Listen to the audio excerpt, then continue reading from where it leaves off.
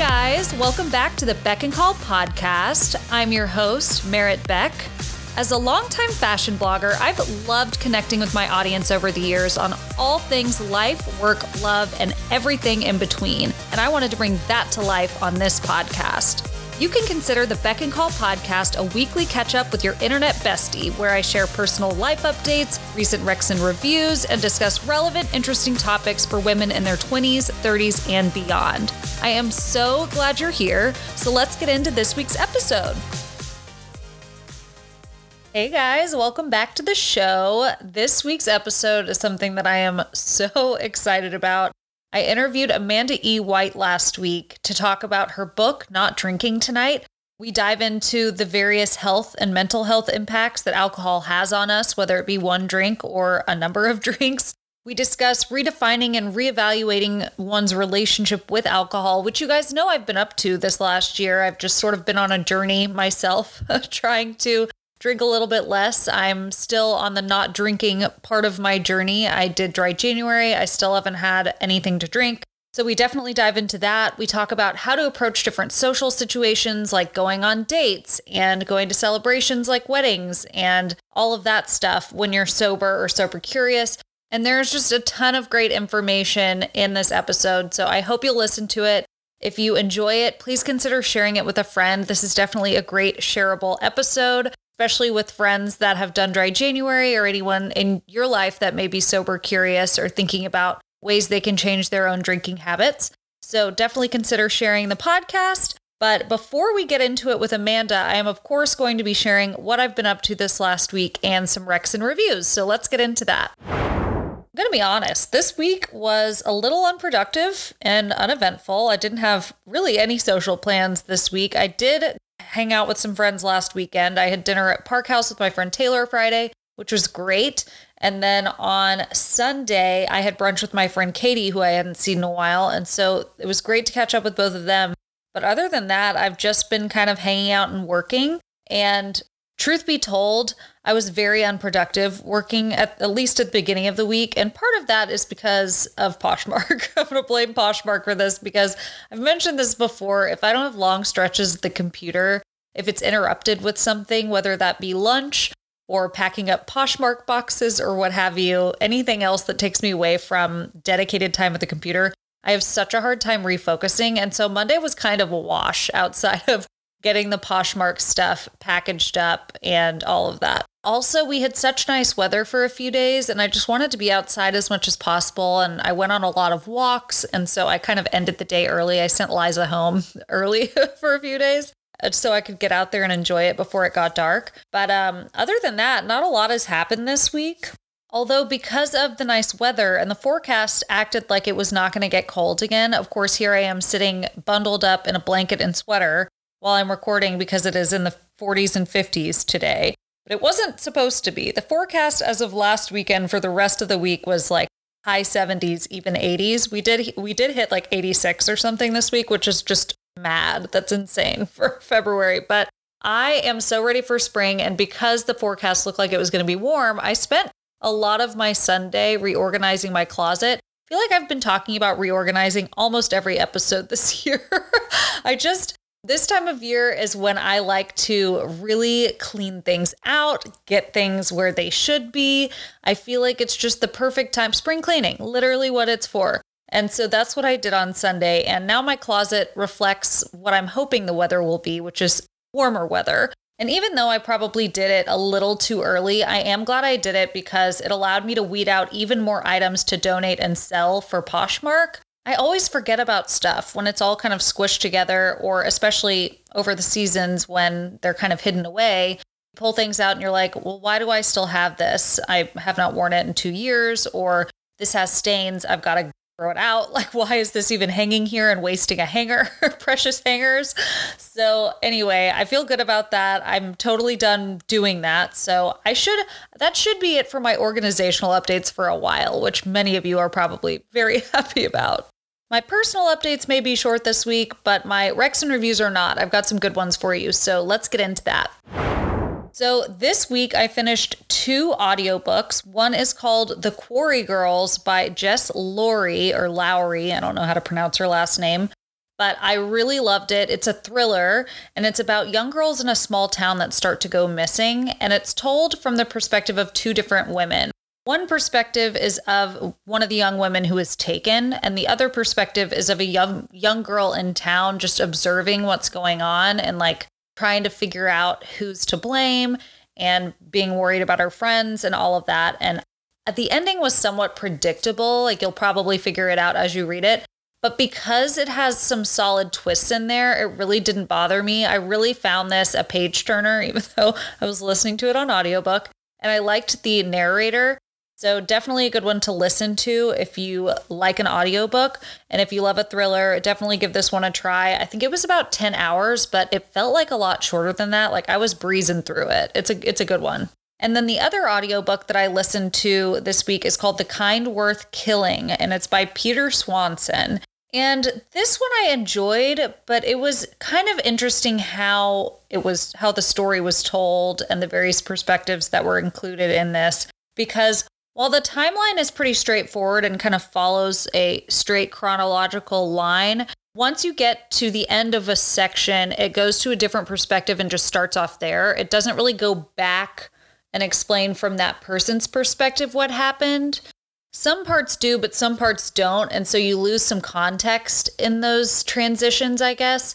And so it sometimes feels a little all over the place. And like there were several moments in the book where I thought I knew what was going to happen, and then it totally changed course and then kept going in a different direction, which I guess you could call a twist, but it doesn't feel like a twist. It just feels like a change in direction. It just keeps going. So anyway, I enjoyed it. I don't love the voices of the narrators of this audiobook. It might be better if you read it versus listened to it. But if you like a thriller or kind of a whodunit, a mystery, if you will, you would like this book. Last Saturday, I watched several movies because I had nothing going on, and it just seemed like the perfect day to just cozy up with my dog and watch a lot of movies. So I watched 2 rom-coms and a thriller. I watched a movie called Somebody That I Used to Know, which stars Alison Brie and Jay Ellis. And Allison plays a woman who visits her small hometown after some unfortunate news at work. And her first night home, she bumps into her old boyfriend, her ex. And they hang out all night. It's not romantic, but of course, at the end of the evening, she kisses him and he stops it, but without really an explanation. And so they leave. And of course, she finds out that he is engaged to be married.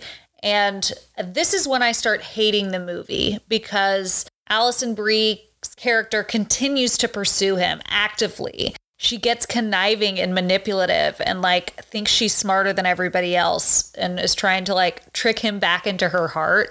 And I just found her so unlikable in this role. She is so selfish. I just really hated it. I do not recommend this movie. I just couldn't get over how self-centered she was the whole time and found her extremely annoying. And yeah, so I would not recommend this if you're looking for a good rom-com. But one rom-com I actually did love is called About Fate, and it stars Emma Roberts and Thomas Mann. And she plays a woman who just gets broken up with and like needs a last-minute date to her sister's wedding. And he plays a guy who proposed to his girlfriend, but she wants to get engaged, but basically says no to the proposal because of where she gets proposed to, which is at a Bennigan's. And Emma's character and Thomas's character bump into each other and meet at Bennigan's when they're both leaving the restaurant. And of course, he ends up being her date. See where this is going. But it's cheesy, it's quirky, it's cute. Obviously, the writing isn't the best thing I've ever watched, but I thought they had cute chemistry, and it was just a cute rom-com. It was a feel-good movie for sure. Definitely give About Fate a shot if you are in the market for a cute new rom-com. And then another movie I watched, which is the thriller I was talking about, is Sharper on Apple TV. It just came out, and it stars Julianne Moore, Sebastian Stan, Brianna Middleton, and Justice Smith. And this movie is basically one long con. It's about con artists. And I don't want to share any more than that because it'll give it away. There's some pretty good twists and turns in this. It's not the best thriller I've ever watched, but it definitely kept me on the edge of my seat. It was something that I had to watch until the very end. There were details that I thought were unnecessary, and I felt like it didn't need to be as long as it was, but I did love the ending. The ending was very satisfying, and yeah, I think it's a decent thriller, so check out Sharper on Apple TV. Now on to a couple of TV recs. Now, y'all are going to laugh at me, but I'm really scraping the bottom of the barrel here on what I haven't seen yet. I feel like I've tried just about every TV show that exists. If I haven't watched it, it's because I didn't like the first episode. But the show that I started last weekend that I'm kind of addicted to, but it's terrible, is called La Brea. It is on Peacock. It's on NBC, and there are going to be 3 seasons. There are only 2 available right now, but the 3rd season is going to be the final one. I honestly don't know how it's made it to 3 seasons. That's how bad the writing is. But I'm so compelled by the plot. It's basically about a massive sinkhole that opens up in the middle of Los Angeles where obviously a bunch of buildings and people fall into, and they're presumed dead because the sinkhole seems to never end. You just look down and it keeps going. It turns out the people that fell into the sinkhole are taken back in time to 10,000 BC. And basically, once they're there, they try to figure out how to get home while also trying to survive the elements and the various animals that exist back then. Think saber-toothed tigers, woolly mammoths. Like it's kind of ridiculous, but it's just so up my alley, even though it's so terrible. Like the fantasy element, there's like obviously a little sci-fi in there, and then also the time period thing. Like the time travel aspect, we've seen a lot, and it's been done well in TV shows and movies. And so that wasn't that surprising to me. It's more the time period, I feel, that makes this so unique. You don't see many TV shows where they take you back that far in time. Like we have Jurassic Park movies that take you back to like prehistory with dinosaurs or whatever. And then that's pretty much all we have. We don't have like early BCs. Like I found that very compelling and interesting. And I feel like more TV shows should tap into that theme, but just do it better. I mean, La Brea is not anything to write home about, but if you're at all interested in like sci-fi, time travel, and just, I don't know, prehistoric storylines, I don't know even how to explain this show, but I'm fully entertained every time I watch it. And I honestly can't wait for season 3. And then I've got to just say one more thing. Grey's Anatomy is back. And this last episode that aired last week was Meredith's final episode on the show. It is the end of an era. I have watched this show since college. I started watching it when I was dating my college boyfriend, and we would just like lay on my couch and binge watch it. And I became obsessed with the show. I have watched it ever since. I know there have been bad seasons. It's been on the air for like 20 years now. I love it. I love the soundtracks. I love the characters. Even though they've like gotten rid of all of the main characters now pretty much, except for Miranda Bailey and Richard Webber, everybody else is new. I still love the new characters. I feel like the writers have done such a great job over the years weaving in these people and coming up with new medical scenarios. I think that's what makes these medical shows so great, is there literally is a never-ending good storyline, because medicine is always evolving. Healthcare is always evolving. You know, I love that show so much. It will be very interesting to see how it goes without her. Although I will say the last couple seasons, her character hasn't totally been necessary on the show. So I definitely think it can continue. But I will say the final episode with her was pretty lackluster. But I know she mentioned on Instagram that she'd be making more appearances on the show. This would just be her final episode as like a starring role. So she'll probably do some guest episodes here and there. She's just saying goodbye to being part of the main cast. But I found the episode kind of boring. Like every time they've waved goodbye to other people, it's this big elaborate thing, and they didn't do that for her. So maybe they're mad she's leaving.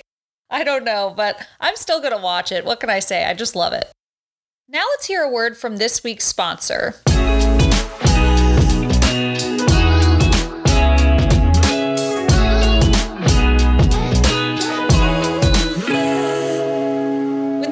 Healthy lifestyle, I bet a lot of people believe that means taking things away that are quote unquote bad for us. But what it really means is giving yourself the best things for you. Whether that be feeding yourself more nutritious whole foods or establishing a fresh, fun workout routine, living a healthy lifestyle does not need to feel restrictive. If you're looking for easy ways to improve your overall health and nutrition, look no further than giving yourself AG1 from Athletic Greens. With just one delicious scoop of AG1, you're absorbing 75 high-quality vitamins, minerals, whole food sourced ingredients, probiotics, and adaptogens to help start your day right. No need for a million different pills and supplements to look out for your health. AG1 costs less than $3 a day, and it's cheaper than getting all of those supplements yourself. This special blend of ingredients supports your gut health, immune system, nervous system, your energy, focus, recovery, basically everything. I love taking my AG1 first thing in the morning on an empty stomach. I just mix 1 scoop with 8 ounces of chilled water, and it's my favorite daily habit with the biggest benefits. To make it easy, Athletic Greens is going to give you a free 1-year supply of immune-supporting vitamin D and 5 free travel packs with your first purchase. All you have to do is visit athleticgreens.com/beckandcall. Again, that is athleticgreens.com/beckandcall to take ownership over your health and pick up the ultimate daily nutritional insurance. All right, guys, I'm so excited to introduce you to this week's guest, Amanda E. White. She is a therapist. She's the author of the book, Not Drinking Tonight, A Guide to Creating a Sober Life You Love. And she also runs the Instagram account Therapy for Women. I'm so excited to have you on the Beck and Call podcast. Thank you so much for joining us. Yeah, thank you so much for having me, Merritt. I'm excited to chat with you. So for those listening, can you share a little bit more about yourself, your background, and how you came to the decision to live a sober lifestyle and also pursue this as a career and be talking about it and write a book about it, all of that? Yeah, absolutely. So I stopped drinking, about 8.5 years ago. I did not think when I stopped drinking that would be my life or anything like that. I knew I wanted to be a therapist, and I struggled with an eating disorder for most of my life growing up. And that really just kind of led to problematic drinking for sure. And I would kind of interchange one and the other. And I definitely in college, I also kind of got into some other substances and things like that. And I knew that was problematic, but it wasn't until I was actually in grad school and I wanted to work with people with addiction. And I was actually in an internship that I really realized that I also had a problem with alcohol. And thankfully, I had a really great therapist who helped me work through all of those things. So yeah, that was kind of how it all came to be. I wanted to be a therapist. I knew that if I was drinking the way I was, I wouldn't be able to do that. And when I started my own practice about 5 years ago, I started an Instagram account for marketing because I really don't like going to in-person networking events. So my solution to marketing myself was through social media. And I really wanted to create a place because there's amazing, social media accounts that just focus on sobriety. And I really wanted to be able to be a place where I can talk about sobriety, but I can talk about other things too, and maybe introduce the idea of someone questioning their relationship, even if they're not sober or super interested in sobriety. And that's kind of where my account lies, because I really believe at the end of the day, a lot of the stuff under drinking behavior is all the same between us. And I think a lot of us struggle with boundaries and emotions and communication skills and things like that. And I really believe we all kind of have our stuff, but what's under it is very human. Absolutely. And that's one of the reasons your book spoke to me, was that it wasn't just going to like AA, for example, like that's very specific. It's very, I would say, hardcore. Yeah. So I would probably describe it. And as somebody who's just sober curious, AA isn't really the right match for someone like me. Yeah. As somebody who's curious about maybe moderating my drinking or just reevaluating my relationship with alcohol, I really appreciated your book. And I just don't feel like there are a ton of resources out there for that. So thank you. Yeah, absolutely. But I remember reading in your book that alcohol consumption went up 41% in women during the pandemic. Can you share any other basic stats on how much the average American drinks and if that number is continuing to rise or if it's declining? Like, what's the current trend? Yeah. So it's a little hard to measure with the current statistics because the pandemic wasn't just right. Like there isn't an official start or end to the pandemic with that statistic, which is interesting. But especially when people were in lockdown, I mean, it has gone down since like the peak of COVID. I think a lot of people were struggling with just being home and not having something to do. Women, especially. I mean, what I can also tell you is the drinking trend in women has been rising very steadily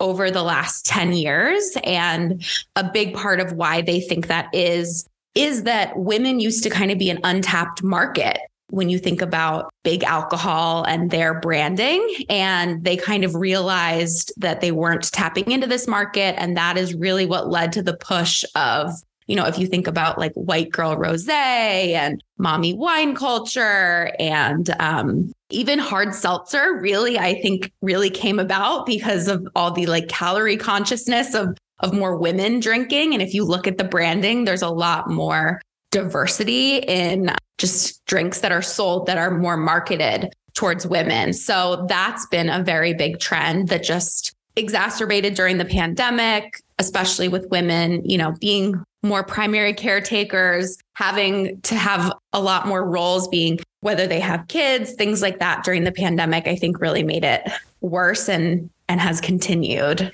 Yeah. And I do not have kids. I work for myself. Like I'm pretty free of responsibilities. I would say my life isn't super stressful, but I still drank a lot during the pandemic because I was home alone for a while. And after, I mean, getting out of the pandemic, I'm using air quotes. We're still in it, I guess. Right. But once I was able to be out and about again, I felt like I was almost partying just as much as I was at home, just because I was like, I'm free.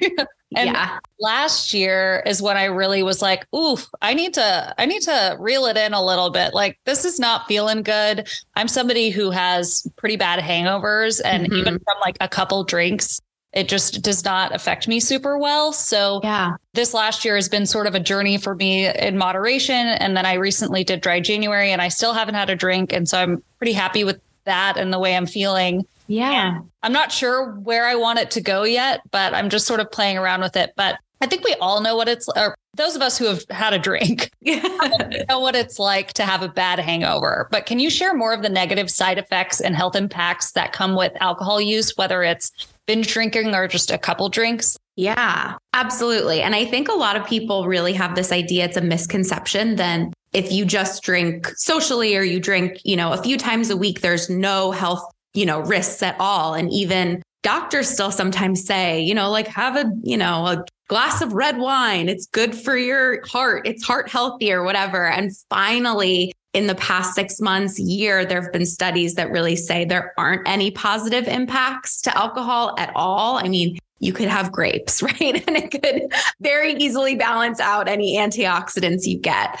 But there are consequences to even just having a couple drinks or having one drink. I mean, the biggest one that's easy to understand is sleep. Even if you only have one drink, like one, serving of alcohol, it can really impact your sleep and it can prevent you from getting into REM cycle sleep. And that's really what debunks kind of the idea. A lot of people think, well, I'm a daily drinker, but I have one glass of wine at the end of the day. And if you're doing that over time without a break, it can really mess up your sleep and mess up just some of your memory because you're never getting into that deeper REM cycle sleep. So that's one big thing. Yeah, the sleep was actually something that I noticed right off the bat when I was doing dry January, because this is somebody that people in their 30s and older might understand, but I have now started having to get up in the middle of the night to go to the bathroom, which never used to be a problem for me. But when I would get up at like 3 a.m, I couldn't go back to sleep. I was yes. And since not drinking, I haven't had that issue. I'll occasionally wake up a little too early before my alarm and not be able to go back to sleep. But in terms of like getting up to go to the bathroom at like 2 a.m., I'm able to go back to sleep when I couldn't before. And I definitely blame that on the sugar and alcohol. And I'm sure there's other ingredients that are messing with me there, but I have had good sleep since then. Yeah. Well, that's a lot of times when that happens, because a lot of people also use sleep or not sleep. They use alcohol, right? As like a sedative. It helps them wind down. It helps them go to sleep at night. And typically when something like that happens, it's not that alcohol actually helps you fall asleep. It just sedates you. So the problem is if you drink and you use it to help you go to sleep, you often wake up when the alcohol has worn off. And then you actually didn't really sleep. You just kind of were sedated. So that's why you can't go back to sleep, because you weren't actually in a deep level of sleep. The alcohol wore off. Right. So in addition to sleep and memory and that, what else does it do to your body? And what other effects are there on your mental health from alcohol use? Yeah. So mental health, I would also say, is one of the biggest ones too. Is what people don't understand is that, yes, alcohol is a depressant, right? But when you use alcohol as a depressant, your body always wants to be in homeostasis. Your brain wants to be in homeostasis. So your body reacts to a depressant by actually producing anxiety hormones, like your cortisol increases, things like that, because it needs to be balanced. The problem is then alcohol leaves your system and your anxiety hormones don't get the memo as quickly. So that's really what causes like the term hangxiety that people talk about.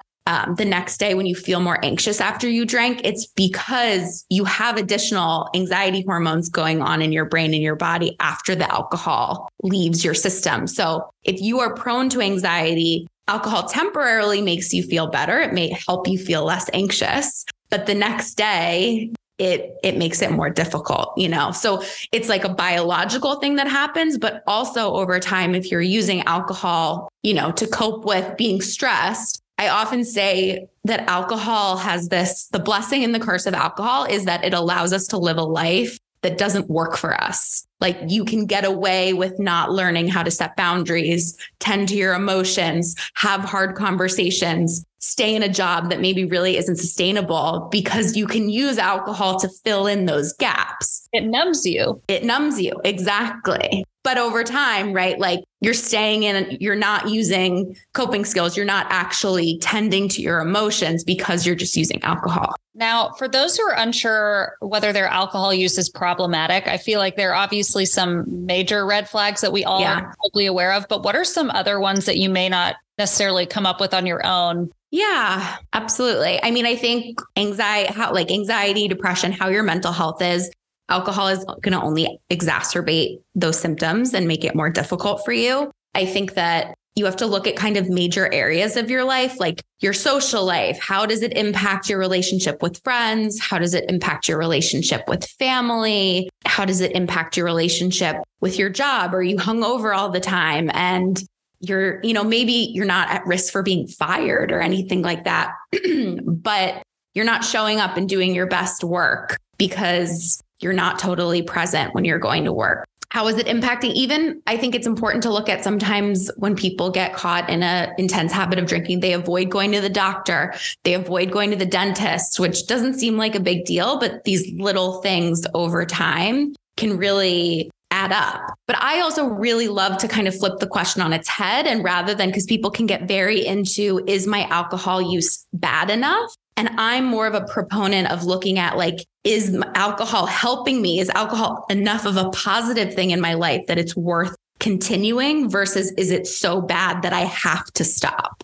Right. So weighing the pros and cons as opposed to just looking for the cons. Yes. Yes. Okay. Exactly. And looking at what is drinking costing me? Not just obviously drinking costs us money, but is it costing you time? Is it costing you your health? Is it costing you, sleep, things like that? And then I also think it's really important alcohol does have benefits. There's a reason that people drink, and thinking about what is it doing for your life? What are the positive things? And then you can look and say, okay, is alcohol worth the costs, based on the payoffs that I'm getting? And sometimes for some people, it might be, sometimes for some people, it might not. But then that gives you a framework to kind of choose from a more powerful place when to drink, when not to drink, when is it worth it for you? When is maybe it not worth it for you?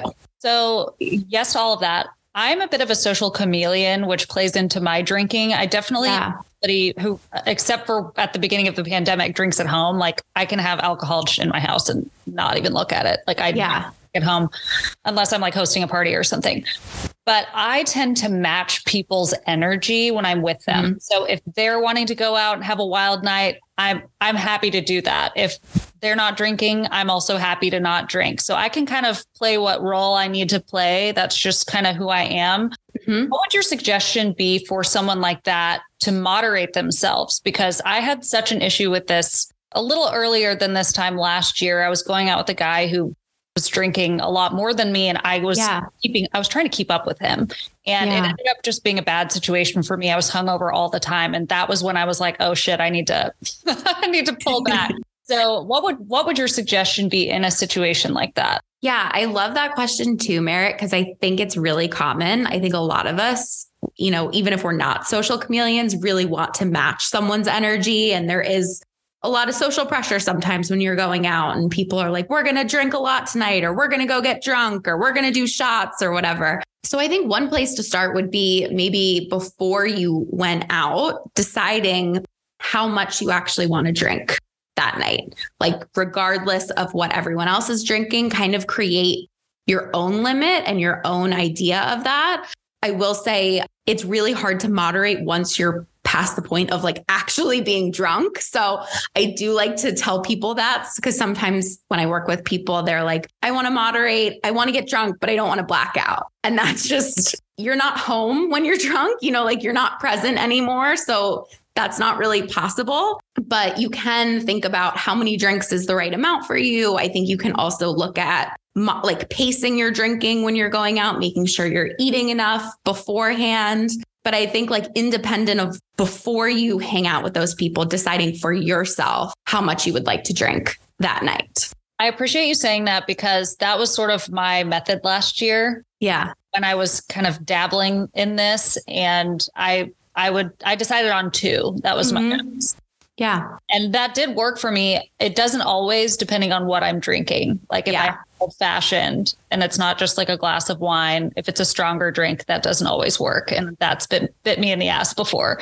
But I think it's tricky when not every bartender, right, like measures the same and pours the same. So it is hard. Yeah. But no, I'm glad that you said that, because that did work for me a lot of the time. So yeah. Kind of switching gears here, there seems to be more of a stigma about women who admit to having an alcohol problem versus men. And why do you think that is? I think there's more stigma a lot of times for women based on just what their roles are and based on what's going on. I think that men have been drinking much, like I was saying, back to big alcohol and who is typically the drinker. And it's always been much more socially acceptable for men to drink and for men to have, a drinking problem that we kind of write off as, oh, he just drinks a lot. Where women, I think, just get more stigmatized because of women, there's more stigma with being a woman in general. And it's much more likely that women are blamed, right, for if they get too drunk, it's their fault. If something happens to them, it's their fault. If they're, women are expected to be the caretakers and the mom often in the family. So there's more stigma, I think, around if a woman has kids and is drinking more compared to dad could drink the same amount or more, right? And it's fine for him to just sit on the couch and pass out, compared to mom is the one that's expected to have things together. And things like that. Take care of the kids. Exactly. Right. Where dad is babysitting when he's taking care of his own child. Yeah. So, and you mentioned this about the mommy wine culture. Alcohol is obviously something people reach for when they're stressed out or as a just a relief at the end of the day. So like a stay-at-home mom needing a glass of wine because her kids have been driving her crazy, or coming off of a stressful work week and reaching for a drink to relax. But in your book, you detail how alcohol is actually doing the opposite. Can you explain and also share some alternative things people can be doing instead of reaching for a drink in those stressful situations when people need that kind of relief? Yeah, absolutely. So I think the first thing to preface this is it is probably easier to reach for a drink, right? Like that is why we do it. It's like an easy button and being able to just turn off our emotions, turn off our stress. So I think before I like to say that just because I think people sometimes want the same level of sedation that comes in a very easy thing that doesn't take time. And that unfortunately isn't, any of the coping skills I'm going to give are going to take time, and they may not be as fun because but you have to think about, what does your body really need in that moment? Because when you just reach for that drink, when you're stressed at the end of the work week, you're just sedating the stress. You're just kind of kicking the can down the road until the next day or the next day. And eventually you'll have to deal with those emotions, or you'll keep drinking over them. So what we're talking about is actually dealing with the stress versus just sedating ourselves from the effects of it. But I think a couple of things I'm a big believer in self-care, and self-care doesn't need to look like, I think people get confused between treating yourself and self-care, which is not the same thing. And that's where people, there are even articles that, there was a New York Times article that I think came out in 2019 where someone wrote an op-ed about wine is my self-care. And to me, self-care is actually it's not something that you temporarily do to feel better and then you feel worse afterwards, which is what alcohol does. So I think it looks different for everyone, but I think some of the things look like, number one, if you're in the habit of having a drink at the end of the night, there are a lot of alcohol-free alternatives. And sometimes I like to go through with people, when does the relief come from the stress of the week? Does it come when you sit down on the couch and your kids are in bed and you pour that glass of wine and you can take a deep breath? Or does it come after you've drank that first drink? And a lot of times people identify it happens before they've even taken a sip. It's the ritual of doing it kind of signals to their brain to turn off. And that's good news, because that means that we can substitute that for a mocktail, an alcohol-free alternative. I'm a really big believer, especially for sober curious folks, try out different alcohol-free wines or different, there's a lot of amazing products on the market now. And you can even do that first and then see if you really need that other drink. But yeah, other things I think nothing revolutionary here, but going for a walk, taking a bath, journaling, calling a friend, doing something to actually deal with your emotions and stress rather than just trying to numb yourself from them. For sure. And because you brought up the non-alcoholic options, I'm assuming that wouldn't be something you'd recommend for somebody who's an actual alcoholic, but that's something for sober, curious people. But are you somebody who enjoys non-alcoholic wine, beer, and those faux liquor brands? I am. I haven't drank in so long that it's funny that they didn't come out until I was far into my sobriety. So it's not something I recommend for people early in recovery. I typically recommend people have at least a year sober. And obviously they have to be careful about, does it trigger them? It's funny because I joke, I went to a sober bar in Denver last year, and a lot of the alcohol-free alternatives taste so much like alcohol now that I don't like them at all.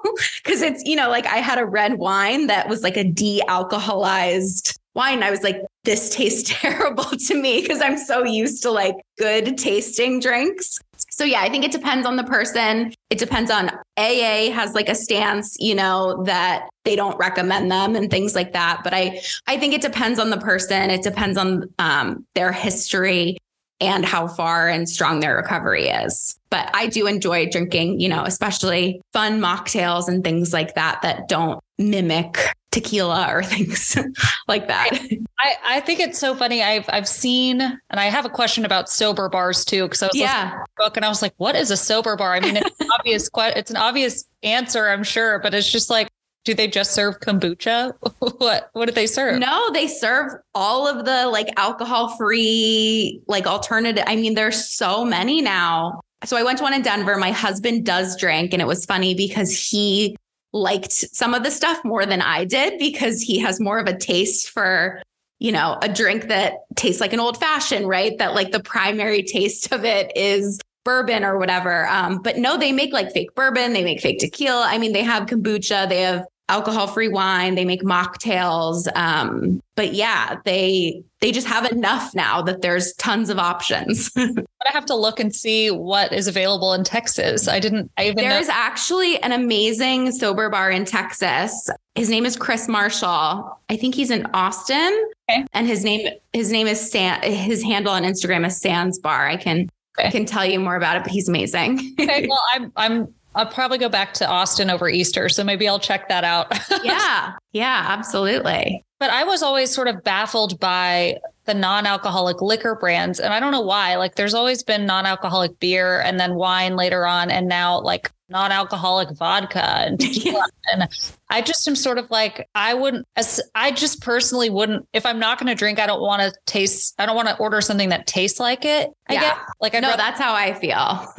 I mean, some people claim to like really love the taste, I guess, of like vodka is a weird one to me because I don't feel like anyone really likes vodka, but some people really claim to, love a tequila forward drink, and clearly they sell it. So it works. But no, I'm much more of I really like the ones that are dry and they're kind of like, they're spirits, but they aren't a mock of an alcohol-free beverage. They're kind of their own thing. Okay, cool. So switching gears a little bit, you mentioned early on that you kind of knew your drinking was problematic in college, but it wasn't until grad school that you were like, you kind of figured it out. I definitely was all over the place in college. I drank a lot. I went to a school that was known for partying and all of that. And basically every social activity revolved around drinking. And it took me a while to realize I couldn't drink that much anymore. Yeah. I feel like I was a superhero in college, like with the amount I drank and the fact that I even made it to class and like continued to drink the next day. It's wild. Did you have the same experience? And like, what advice, if any, would you give to college students as they're leaving college and like trying to figure that out? Yeah. So I went to a partying school for sure. And it was why for me, I was able to really justify, I think, that I didn't have a problem, because I was like, well, all my friends drink this way. Everyone else is doing this, so I don't have a problem. I mean, looking back, it's very clear not everyone had the consequences that I had. I was like very much a blackout drinker. So when I drank and got drunk, I would black out. So I would do things that were totally out of character for myself and had a lot more consequences as a result. But I think that's really common. And it's why I don't love just the black and white term of like, you're an alcoholic or you're not. Where I created in my book, I talk about the term disordered drinking.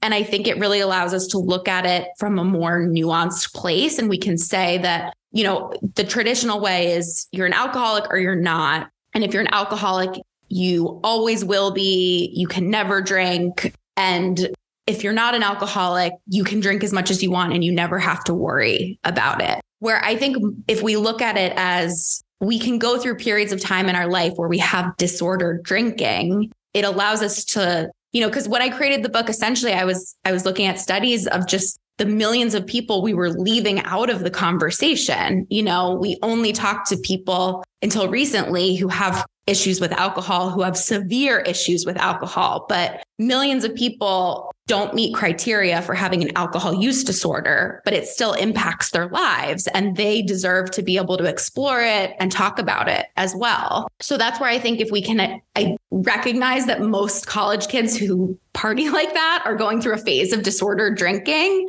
It can help give some language to it. But to answer your question about, I think it's really, really hard. I have so much compassion. I don't think I would be able to have stopped drinking when I was in college, because I think that it is so baked into the culture of a lot of college campuses. I think you can try to moderate, like I was talking about. I mean, I think, when I was in college, there weren't really mocktails or things like that, where I think if you want to moderate, people don't know a lot of times what you're drinking in like a red Solo cup and you could drink something else. But there's a lot of pressure, like you were talking about. So I think my advice to people also who are graduating is, to try to remember that that's not real life. That's not the way that you should kind of go into post-grad life. And it's okay to have gone through a period where you were drinking a lot, but it's also okay to change and to not have that work for you and feel like, because it doesn't feel good for most of us. For sure.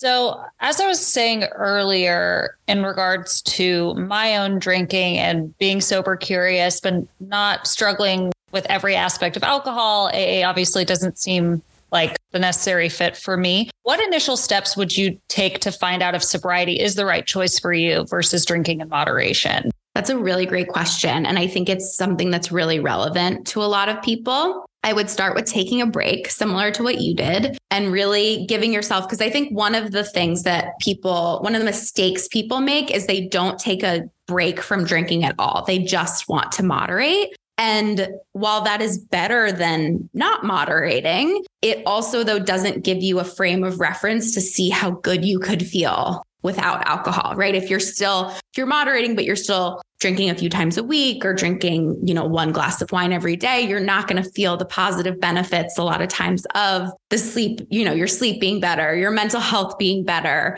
just physically having more energy, clearer skin, all of these types of things, just when you're just moderating. So I would say start with a 30-day break. That gives you a little bit of enough time for your body to kind of adjust and come back to homeostasis. And I think doing what you're doing, Merritt, is if you feel good, keep doing that until there is a reason for you where you're like, this feels worth it. And it feels like I really want to drink. And then you can kind of, I think, experiment and see, maybe you have an event coming up, where they have the best margaritas that you've ever had, or you're going to a restaurant with a friend and you're just like, I would really love to have a margarita. Create a plan of, okay, well, I'm going to go out with my friend and I'm going to have a margarita and I'm going to see how I feel. And I'm going to be really curious and pay attention to how I feel physically, mentally, that night and the day after. And then you can get to decide, is it worth it? Is it not? Sometimes it might be worth it for you. Sometimes it might not. For some people, what I can say, the reason that I recommend not everyone moderate is for some people, it is so much decision fatigue having to decide every time when they're going to drink, how much they're going to drink, what they're going to drink, when they're going to stop, whether they will be able to stop. And it becomes it's so exhausting for them to try to figure all that out that it's better for them to just not drink because it saves them so much energy. Interesting. Is that for anxious people specifically? I'm not somebody who has generalized anxiety or anything, so I can't relate to that at all. Often it is someone who is more anxious, who has mental health issues, who tends to overthink things. For sure. And also depending on if the longer you've been drinking, the more history you have of disorder drinking, it will be harder for you to moderate as well. If you have trauma, it's going to be more difficult for you to moderate, things like that. Right. And you mentioned 30 days. So what are your thoughts on dry January? Do you feel like a reset like that can actually be helpful for people? I know you said 30 days is great, but in terms of it being specifically dry January or any other time of year, what are your thoughts? I love the concept of dry January, and I don't love when people treat it I think you have to do it correctly. I think a lot of people treat it like a diet where they're just resetting and they're almost white knuckling it to prove to themselves that they don't have a problem with drinking. And then they go right back, February 1st, they can't wait. That I don't think is helpful. That's not going to really do much for your relationship with alcohol. If you do it mindfully, though, where you're curious, where you notice how you're feeling, where you maybe journal and get insights, I think that's really helpful. But I think you have to have the right mindset going into it. Gotcha. So a couple of kind of more serious questions. I do have listener questions after this. Hopefully you have some time for those. Yeah. Really good ones in there. But if someone has a friend or family member who they suspect is an alcoholic or has very disordered drinking and they want to offer support, how would you suggest they go about that without triggering that person or, causing a rift or something like that? Yeah. Well, I think you have to remember that that person's journey is their journey and you may not be able to help them. But I think the best way to try to help is to say, look, I love you. I support you. I'm here for you. I've noticed that it seems like sometimes, you have a problem with drinking. Maybe don't say you have a problem with drinking because starting out with a you statement can make people defensive. But I think if there's something that's happened that's made you concerned, right? I've noticed you've been missing work, or I've noticed that I miss being present with you, something that's kind of a tangible thing that's impacted your relationship or made you concerned, and saying,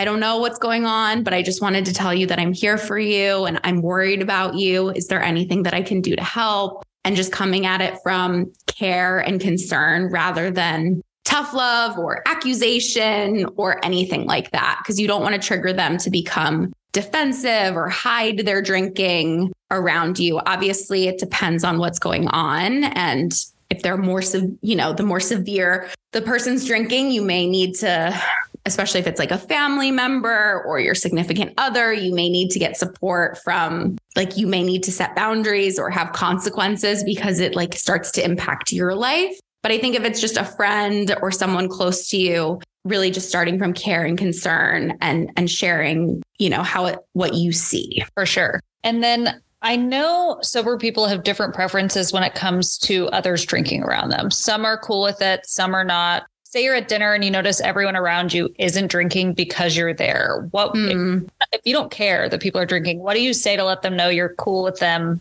having a couple glasses of wine or whatever? Yeah. I mean, I think sometimes in the moment, it's hard to do because I think people aren't, if you're all at the dinner table and no one's drinking, I mean, I think you can say like, I just want, I don't know if you guys aren't drinking because of me, but I don't care whether you guys drink. Feel free to have whatever you want. A lot of times I find when people have like, the meal has started or it's in between, people are less likely to take you up on your suggestion or so sometimes it might look like maybe the next time you see some of them saying like, just so you know, I don't care whether you drink around me. It's totally fine with me. To give them that permission beforehand can be a little bit more effective than in the middle of dinner or something like that. And then on the opposite side, you're at dinner and everyone at the table is wasted. And that's obviously not something I would feel like sober people love. So how would you ask them to be more mindful of their drinking around you, but without being a buzzkill and like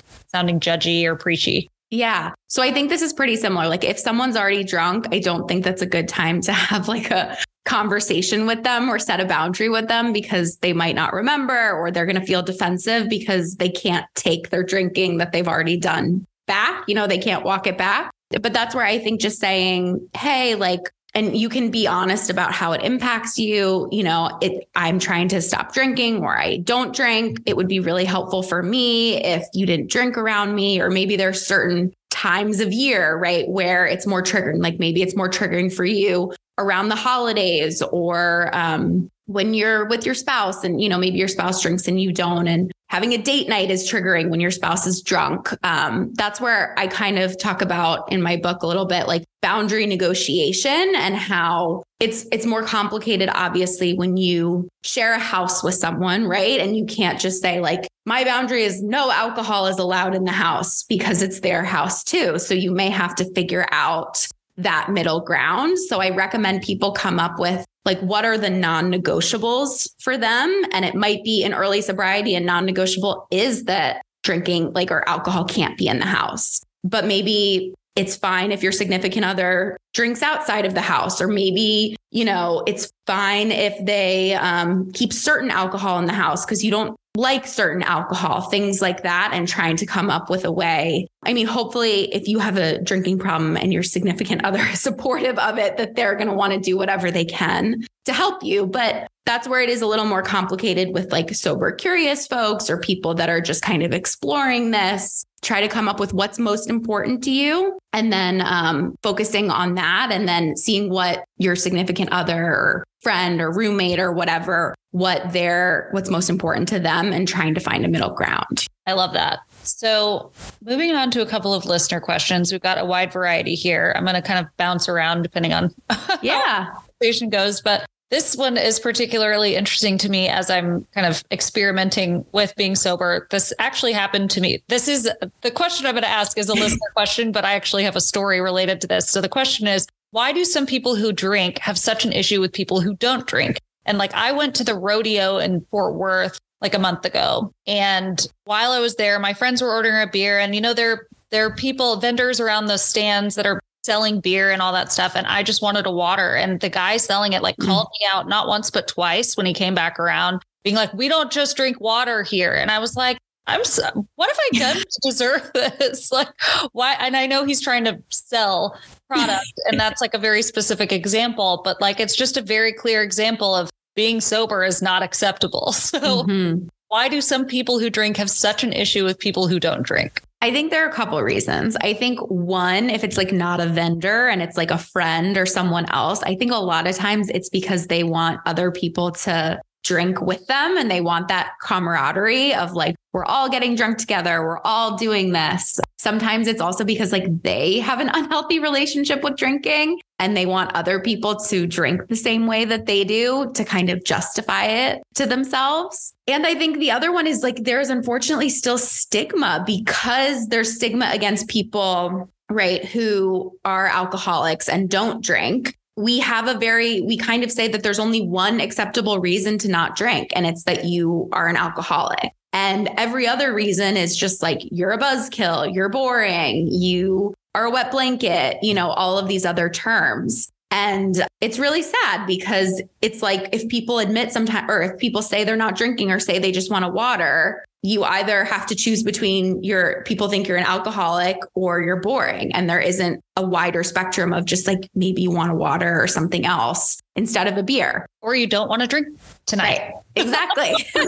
Exactly. Maybe I'll want to drink next weekend, but maybe I don't tonight. Can't that be okay? Yes. Yeah. And it's unfortunate. It's like, there's just such a huge drinking culture in this country and obviously other countries too, where it isn't acceptable a lot of times because we have this idea of what having fun is. And unfortunately, if you look at the media, right, like we're taught from a young age, having fun means drinking, being an adult means drinking, dealing with your emotions or being stressed means drinking. It's once you see it, you can't like unsee it. Yeah. So I'm single and dating is already annoying and stressful enough. Yeah. And adding the layer of anxiety with how someone's going to respond to you not drinking on a date or whatever. How do you share that you're sober or sober curious when you're newly dating? Yes, I think that's a really big challenge as well, because people, right, with online dating, especially, there's so many options, right? There's too many choices almost that you can just get really, really picky and swipe through everyone. I mean, what I would say is I think it depends on, for someone like you, Merritt, since you're sober curious and you're not sober, I don't think it's something that you necessarily need to say before you date and you go on a date with someone who is sober and that's like really important to them. And it's part of who they are. It's probably helpful for them to share first. I think that thinking about some of the positives of dating sober. So people are more likely to go on more interesting dates when they're sober. You can break out of, sometimes it can get really boring just going to go get a drink with someone, where I think if you wanted to suggest like, let's go for a walk, let's go get ice cream, let's go bowling.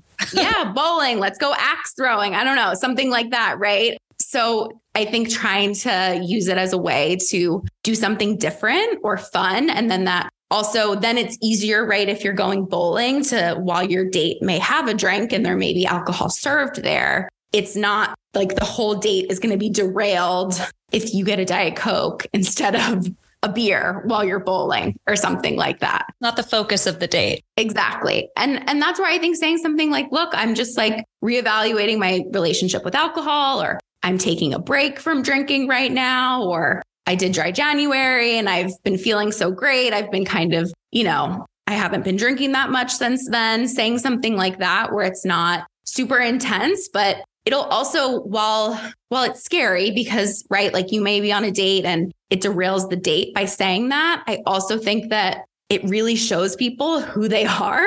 It can also help you weed out people who, if someone has a problem with you exploring your relationship with alcohol, they're not someone you want to be that you actually want to be with. Absolutely. And that was at the end of your book, I think, when you're talking about not giving excuses and just putting it out on the table. And it doesn't have to be some scary thing. It could just be like, I'm just not drinking tonight. Yeah, absolutely. And I think too, it's like the other really big benefit to dating sober is you don't have, like, you'll know walking out of that date whether you actually have like a spark and a connection with that person. And you don't have to, like, so often I think people date and they don't know whether they got drunk and had a fun time or whether it was like the alcohol that made the date or whether they actually, hit it off with this person. And it really helps to date without that cloud.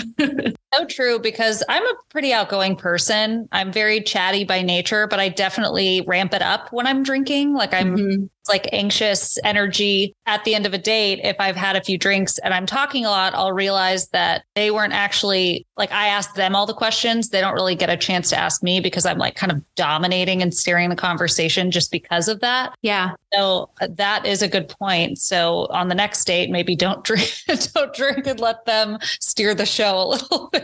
Yeah. So I think you can get to know them, and so that you can see whether they like can keep up with you too. Because I think like sometimes people go on dates and they think they had so much fun, and then they like realize without alcohol, that person is not interesting, or isn't capable of holding a conversation. Okay. So this next question is a little longer. So somebody writes, after failing in previous years, I successfully completed dry January this year and loved the experience. In fact, it's halfway through February and I still haven't had a drink. I feel amazing. However, I don't want to give up drinking completely, as I enjoy socializing with friends and family over a couple of drinks. Any tips on how to reintroduce alcohol back into my life? While I have self-control, I also worry I'll look up years from now and my consumption will have creeped back up again. Yeah. So, I think for this person who wrote in, this listener, I think they could take a similar approach to kind of what I was saying about waiting for something that feels really, really worth it to them. The other approach, if they want to kind of face it earlier or something like that and learn, like you can kind of create an experiment for yourself where you decide, I'm going to drink, I'm going to have this one drink tonight and I'm going to sip it really slowly. And I'm going to observe myself through this whole kind of process. I'm going to notice, I would grab a journal. I would think about, how do you feel before you drink? How do you feel after you take the first few sips, halfway through, 3/4 of the way through, at the end? How do you feel an hour later? And just be really, really curious about what happens to your emotions and, your whole experience through the whole thing. And then really feeling like, was that worth it? Was it what you expected? Did it give you what you wanted? Because really, like, the curiosity is what's going to help someone, or what, they were talking about with being worried about it creeping back up. I think being really intentional before you go out with someone. How many drinks are you going to let yourself have? Sticking to that. If it's not working, going back to the drawing board, being like, okay, I said I was going to only have 3 drinks. 3 drinks is too many for me. I can't moderate past that point. I get drunk, if at 3 drinks. So maybe you need to cut it down to 2. Maybe it's much easier for you to moderate wine compared to, hard alcohol. Really treating it like an experiment and getting really curious about the different, pieces of that. And this is probably a good place to plug your workbook. I haven't actually had a chance to go through it, but I listened to the audiobook. So it was like the different exercises. I'll send you a copy, Merritt, so you can see all the exercises. Very exciting. Thank you. Yeah. Is that something that you would recommend for people who are sober curious and figuring out whether their moderation is a good idea or actually cutting it out? Yes, I actually have like half of the workbook is like worksheets that you can fill out and like do yourself. And I have a whole exercise, like a whole set of worksheets on exactly how to do that exercise that I just kind of verbally went through. Love that. Okay. So everybody check that out on Amazon. Buy it there. Yeah. Same name, Not Drinking Tonight, just the workbook. Okay. And then a couple of other questions. What is the science behind black and brownouts? They're so Yeah. So the hard part about the hard part, right, is that it's different for everyone. Everyone's point of reference of blacking out or when they black out is different, and also depends on how much food you've eaten, what your weight is, what your tolerance is. But the other scary thing about blacking out is that once you black out, you are more likely to continue to black out again, because it becomes just like a neural pathway in your brain. For lack of a better term, it becomes just like a habit in your brain that it goes towards. So that's the really scary thing about blacking out. But it happens because, right, when you drink normally, your prefrontal cortex, which is the front part of your brain that's responsible for making decisions, thinking about the future, weighing options, kind of goes offline. But what happens is it's not just that part of your brain that goes offline when you black out. It's like your whole like your whole consciousness goes offline too. And that's what's scary is you're not, so there's different levels of your brain being sedated, and it's before obviously your breathing shuts down or things like that. But it's between, your prefrontal cortex being there. And I mean, it's why blacking out is scary, because you can drink so much that you have alcohol poisoning, and your respiratory system and those automatic parts of your body that keep you alive shut down. That's the scariest part. I hadn't thought about that. I mean, I've certainly had times where I've woken up and been like, how did I get home last night? Like that's really the extent of my blacking out. Yeah. That's still really scary because how did I get home? Yeah. What do you think about drinking alone? So, for example, somebody might like to have a glass of wine with dinner at home. I don't love it because I think that it can just be a slippery slope where it can become more and there's less like social cues to start and stop, especially I think if you're drinking alone to deal. I mean, like one of my kind of not rules, but recommendations for people, if you want to moderate your drinking, is to not use alcohol to deal with your emotions because it's not effective. It's also just it's harder to stop and start when you're drinking to deal with something specifically. I think at its best, moderating alcohol, it should be because you still drink because you enjoy the taste of certain things, because you're out, because it'll elevate a certain experience. Where I find people who drink alone at home, it may be elevating an experience, but it's probably elevating like the lonely, right? It's taking away maybe the loneliness of being by yourself or the stress of your kids have gone to bed and you're trying to deal with, the stress of the day. And you're also having those negative effects that you were saying earlier that you're not even thinking about, like the sleep and stuff. So yes, unless it's like a celebratory thing or an anniversary or something that like you're really excited to have a nice glass of wine, it's not something you want to be doing every night. Yes. And I think people really underestimate that even just one glass of wine a night, it adds up and it does have impacts on your mental and physical health. For sure. This was an interesting question. What are your thoughts on replacing alcohol with something like marijuana, mushrooms, kava, which I don't know what kava is. I don't know what kava is either. I'm not up to date with it. In general, I'm not a fan of replacing one addiction with another. I can say that the hard part about marijuana is there is not as much research on marijuana as alcohol. So we don't know quite as much about the effects of it. It just hasn't been studied as much. We actually don't understand totally like the neural pathways that are involved in the process of getting high. That being said, if you are someone who doesn't have a problem with alcohol and you have less side effects of smoking when you're like, going out with someone or hanging out with someone than drinking, I think that you have a right to say like, hey, I have way less side effects, when I smoke compared to when I drink. So I'm not like against marijuana or things like that. But I think if you're coming into it being like, I'm going to replace this with something else, that tells me that there's something else going on underneath that needs to be addressed. And if you don't look at if you never learn how to, like I was saying, set boundaries, deal with your emotions, face what's happening, why you're seeking something external, you're likely to just end up abusing something else. Totally. And for everyone listening, she really dives into the boundary setting and all of that in her book. So definitely be sure to read Not Drinking Tonight.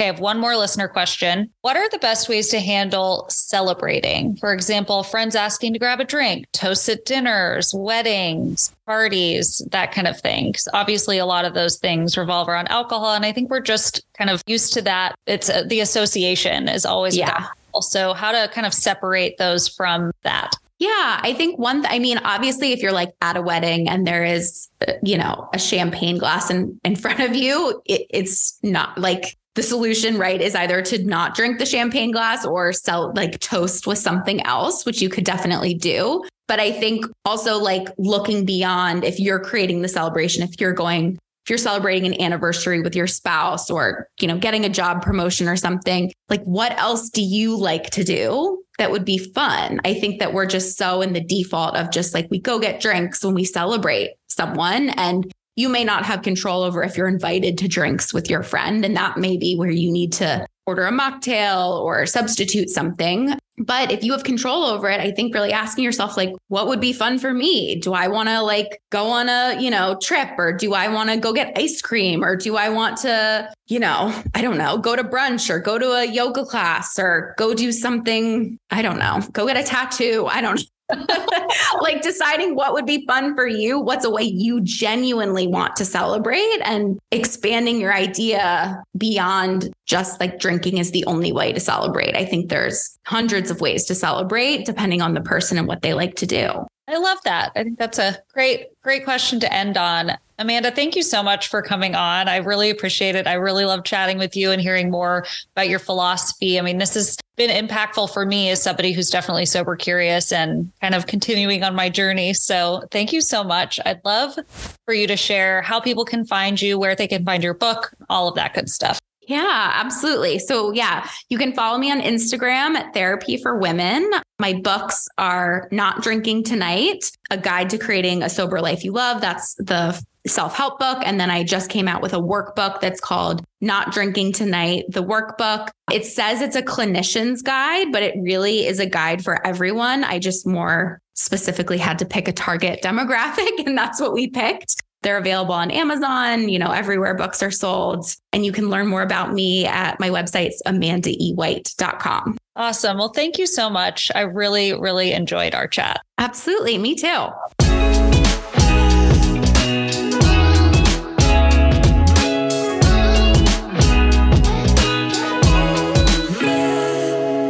right, guys, that's it for this week's episode. Thank you so much for tuning in. If you're enjoying the podcast, please consider giving Beck and Call a 5-star rating and writing a review on Apple Podcasts. Be sure to follow along on Instagram at Beck and Call Podcast, and follow me at Merritt Beck for more fashion, travel, and lifestyle content. Thanks again for tuning in, and I'll catch you guys next week.